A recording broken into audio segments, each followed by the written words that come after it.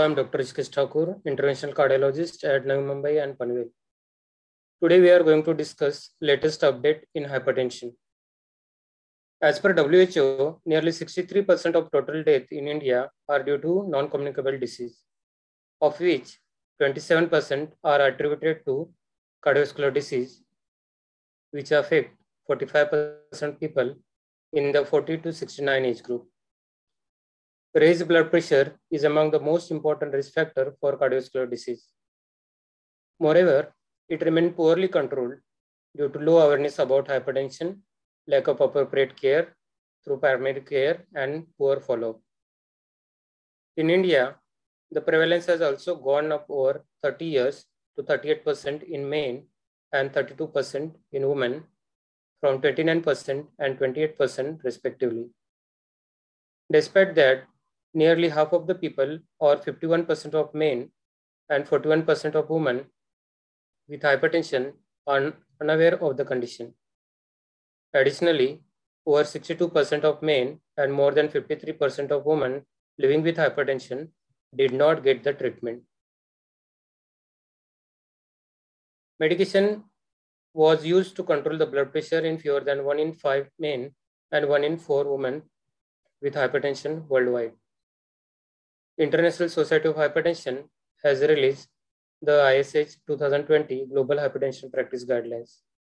The inclusion of optimal and essential treatment paradigm attempt to address the issue that in resource poor setting. Optimal care refer to evidence-based standard of care, and whereas essential standard refer to minimum standard of care to allow specification of essential standard of care for low resource setting. American Heart Association and American College of Cardiology has released a scientific statement in 2021 offering new guidance for management of stage 1 hypertension among patients with low atherosclerotic cardiovascular disease risk. Among low-risk adults with stage 1 hypertension, that is blood pressure between 130 to 139 systolic and 80 to 89 millimeter of mercury diastolic, management start with non-pharmacological therapy. If blood pressure remains uncontrolled at 3 to 6 months, consider starting pharmacological therapy. Acute respiratory distress syndrome is a potential fatal condition involving lung damage, and experts often associate it with severe COVID-19. A recent study, which appeared in the Journal of American College of Cardiology, reports that metoprolol can reduce lung inflammation and improve respiratory function in people with COVID-19 induced ARDS. Lowering systolic blood pressure targets down to 110 to less than 130 millimeter of mercury range substantially reduces the cardiovascular adverse event in the STEP randomized trial, affirming the SPRINT finding for an older Chinese population. Among some 8,500 patients ages 60 to 80 in China, the intensive target trimmed 26% of composite cardiovascular risk. Finding from now a second major trial supporting a lower target could unite the guidelines, which even among US professional societies ranges from threshold of 130 to 150 millimeter of mercury. With regard to prognostic value of ambulatory blood pressure monitoring and nighttime blood pressure, the 2018 European guidelines on the management of arterial hypertension recommend that diagnosis of hypertension should not only be dependent on office blood pressure measurement, but also on out-of-office measurement, such as ambulatory blood pressure monitoring or home blood pressure monitoring. 24 hours and nighttime blood pressure measurement were associated with greater risk of mortality and composite cardiovascular outcome. Thus, they may be considered as the most relevant measurement for estimating cardiovascular risk. For every 10 to 20 millimeter of mercury increment in blood pressure measurement at night, the risk of mortality increases by 23% and risk of cardiovascular event by 36%.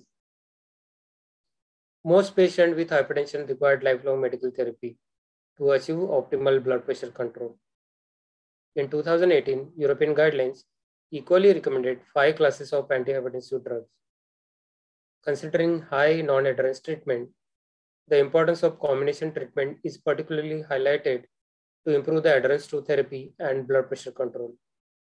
Therefore, the 2018 European guidelines recommend, especially in the context of lower blood pressure target, to start antihypertensive therapy with initial dual fixed dose combination of AC inhibitor or ARBs with calcium channel blocker or diuretic. Since July 2018, products containing valsartan have been recalled worldwide. The reason is detection of known carcinogen, namely N-nitrosodimethylamine, NMDA, which can found in candesartan, irbesartan, losartan, olmesartan, and valsartan. NMDA has been classified by WHO International Agency for Research on Cancer to be carcinogenic in human. If 1 lakh patient would have received NMDA contaminated valsartan from Zhejiang Huai manufacturing site where the highest level of contaminants were found every day for 6 years in the highest dose, it could result in 22 additional liver cancer over the lifetime of these patients. The presence of NMDA in these drugs could lead to 8 additional cancers in 1 lakh patients if they had taken highest dose over 4 years. Valsartan recall accompanied by a significant increase in the rate of emergency department visit, more than 6%. The HYGEA study represents largest study tested nighttime antihypertensive therapy.